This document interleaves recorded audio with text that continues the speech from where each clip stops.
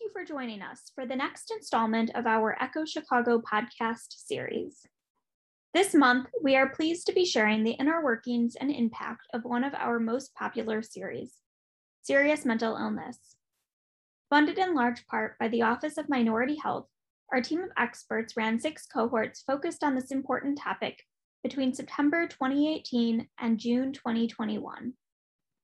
With wait times to see a psychiatrist often averaging over 6 months, a series like this, one that equipped primary care providers to offer mental health services, is essential. We cover topics ranging from the diagnosis of mood disorders and character pathologies to the prescription of antipsychotics, as well as talking about motivational interviewing, best practices for screening, and tools to address the overlap between substance use disorders and serious mental illness. Our expert team also shared their ideas for making all mental health care more trauma-informed. This series was also the first of ours to incorporate patient and caregiver voices into the facilitation team, a suggestion shared with us by this series' Community Advisory Board. We're excited to share more about the series with you all throughout the course of this 2-part podcast episode series. In this first episode today, we'll talk with the lead facilitators and co-PIs of the Serious Mental Illness ECHO series, Drs. Dorian Miller and Dan Johanna.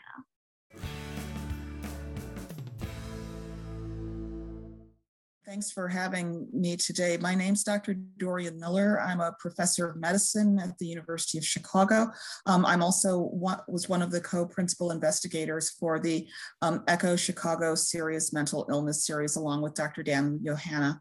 I'm Dan Johanna. I'm a psychiatrist, an interim chair of the Department of Psychiatry at University of Chicago, and also a co-PI for this ECHO series on serious mental illness and a content expert in psychiatry. Well, so happy to be speaking with you both about this. And now that we've wrapped up that kind of 6 cohort series that we were running, I'd love to know what your overall impressions of the series were. As the primary care internist half of the 2 people who led the series over time, I think that the presentations, in particular, the case presentations, were very reflective of the kinds of experiences that I've had over many years around the real complexities that exist in both suspecting that my patients may have serious mental illness in a primary care setting, figuring out the best ways to treat them, not in terms of making referrals, but also the complications that arise because of their medical conditions. And so for patients that have diabetes, people who are smokers, they have other health behavior issues, and then also just the really challenging social issues that come about for many of these patients that we have heard about in the series,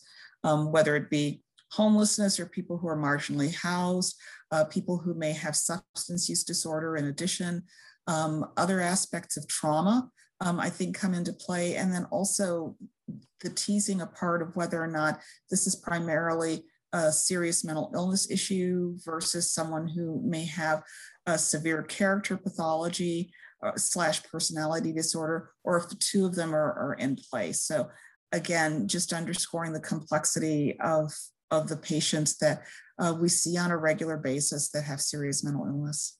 I've been impressed with how the programs we've been working with, mostly federally qualified healthcare centers, have become the safety net for mental health services and for people with serious mental illness.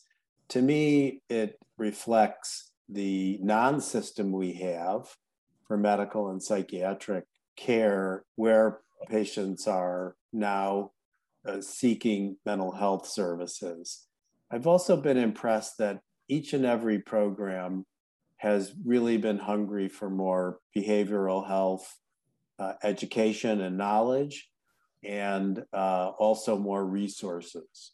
It's underscored for me really the problem in behavioral health management for everyone in medical settings, and has made me even more determined to improve mental health services even outside these programs.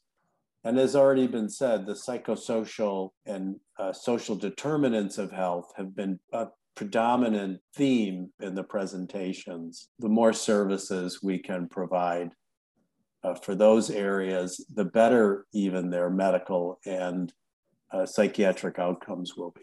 I'm also curious about how the series has evolved from the first cohort that started September of 2018 to our sixth that just wrapped up earlier this year.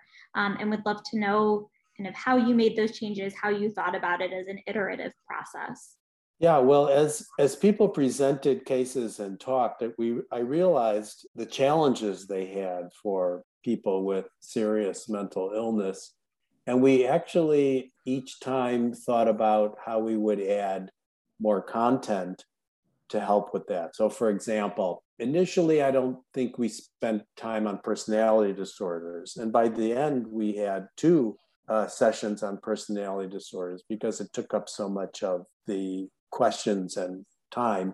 And we added issues around trauma and started to move away from more strictly medical interventions, if you will, medications and other things, to really a much broader areas of intervening in substance use, motivational interviewing, and really helping people. And as maybe the most important is to help primary care and people in federally qualified healthcare centers working to slow down and see different kinds of what we see as progress. Progress is slow in this population, but can be very rewarding. I think that one of the benefits that we've had in this series, both, and I agree with Dr. Johanna around the evolutionary process of understanding not only what was being presented to us, but how we could pivot within the series in order to meet the needs of the people who participated, is that we also had the involvement of a community stakeholder advisory board, which included not only primary care practitioners, but also mental health practitioners and also patients and caregivers. And having them to look at the work that we were doing and to reflect on what they thought was important in terms of content and additions, I think made the world of difference in terms of changes. So as we look at cohort 1 versus cohorts 2 through 6, during 2 through 6, we included the patient voice, and 2 and 3, and through 4 and through 6, we included both patient and caregiver voices, and had people who were living with serious mental illness serve as faculty members during the series. Their reflections on what it means to have someone in a primary care setting evaluated by primary care doctors with serious mental illness, I think shed a different light on what primary care providers need to consider as they're seeing patients with serious mental illness in their practice. The same thing with the caregiver perspective in this series, and some of the challenges that the caregiver, who also served as a faculty member in the series, has had in the care of her loved one and how she was able to address it. So again, lived experience has been, I think, a real important piece that we've added to this series. And I think that brings in another aspect, a point of view that sometimes is not done in other telemedicine, distance learning educational series.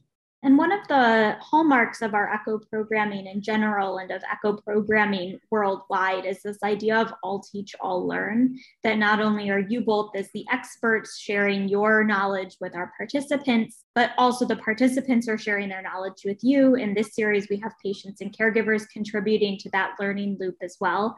And so I'm curious, from your perspective as learners in this space, what did you learn most in the process of facilitating? What surprised you most about the series or this topic? Well, I have to say it was humbling to hear all the feedback from the clinicians. You know, we're used to, as educators, sort of just passing on what we think is a current knowledge base. And then people will bring up things that either I had never heard of and are absolutely correct, and I look it up later. So I loved that part of the series.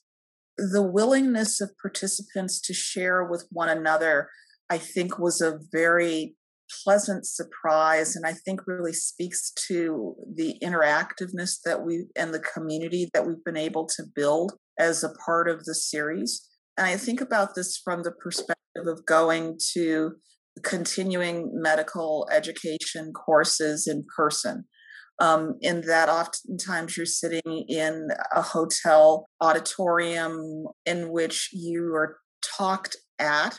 There may be the opportunity for 3 or 4 questions, but the real exchanges, if they take place after the talk is over and people start to socialize with one another. And it's also a very brief experience, but we have the opportunity over the course of the 14 weeks of a series like this to actually have people to see one another on Zoom, to start having exchanges with one another and providing and sharing ideas of what has worked in their settings and how this has been very powerful.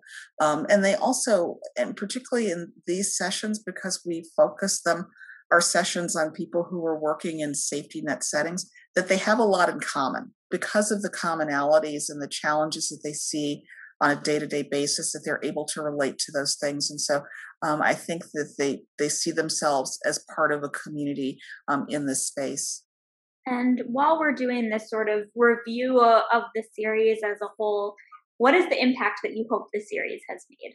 The impact I think the series had on the participants is to start viewing the mental health issues from a slightly different angle, to appreciate the way people make progress in the area. It's a slower process over time. And so I think we changed their attitudes over the course of the series. Many were actually doing wonderful work, even from the very first presentation. And I don't think they understood that they were really doing great work. I think I learned that through the series too. I would agree with Dr. Johanna. I think that oftentimes getting that outside validation along with some grounding in some nuts and bolts can be a real confidence booster for primary care providers. And I think that one of the, and this is hopping back a little bit to the question you asked a little while ago about how our content has evolved, in that I don't think that they have the opportunity to step back and to see the work that they're doing through the lens of people who are subject matter experts in this area. And so being able to receive both nuts and bolts information around management, peer support, just-in-time information is a real confidence booster in terms of how they're doing the work. And I think to some extent, the evaluations that we've done amongst the 6 cohorts has really reflected changes in that confidence in their abilities to diagnose and at least initiate treatment for patients with serious mental illness. Great, and we'll just encourage everybody to then stay tuned for when we can share more of the details of that evaluation. If participants of the series were able to walk away with 1 or 2 big takeaways from the series, what do you hope those takeaways would be?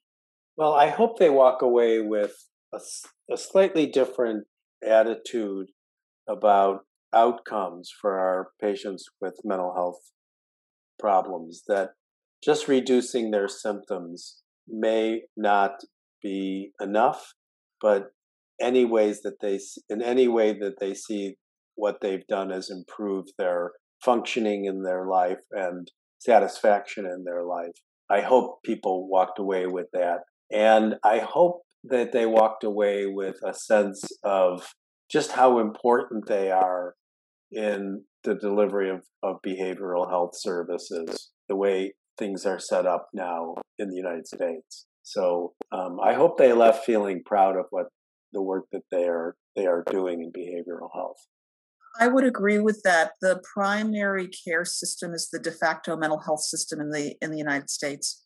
And unfortunately, as primary care doctors, we're trying to fill a gap. There's just so much more that's needed in terms of being able to not only meet patients where they are, but also figuring out ways in which we can generate systems that are more in keeping with the needs of the patients. And so as we think about mental health primary care integration, as opposed to potentially standalone services that generate barriers for care that we can start to see more and more of this as time goes on. And hopefully the financial incentives to do so from both, whether it be private health insurance or from public insurance such as Medicaid, Medicare, can be supportive. It's one of the reasons why I think that advocacy, and I think about the advocacy that Dr. Johanna and others have been involved in with our legislators, is so critically important.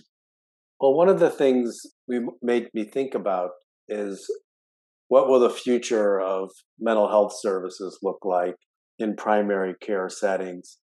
And I was surprised to see that actually every federally qualified healthcare center, almost every mental health center, has already integrated behavioral health or primary care into their settings. I'm looking forward to the day where more collaborative relationships with primary care exists, and psychiatrists are available for consultation to primary care, and that they feel confident and comfortable in providing more behavioral health services.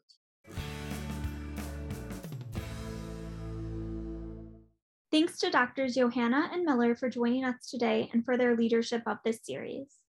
As always, it was a pleasure to speak with you both. We hope you'll join us for part 2 of this episode series, where we'll hear from more of the people who made this series and project what it was.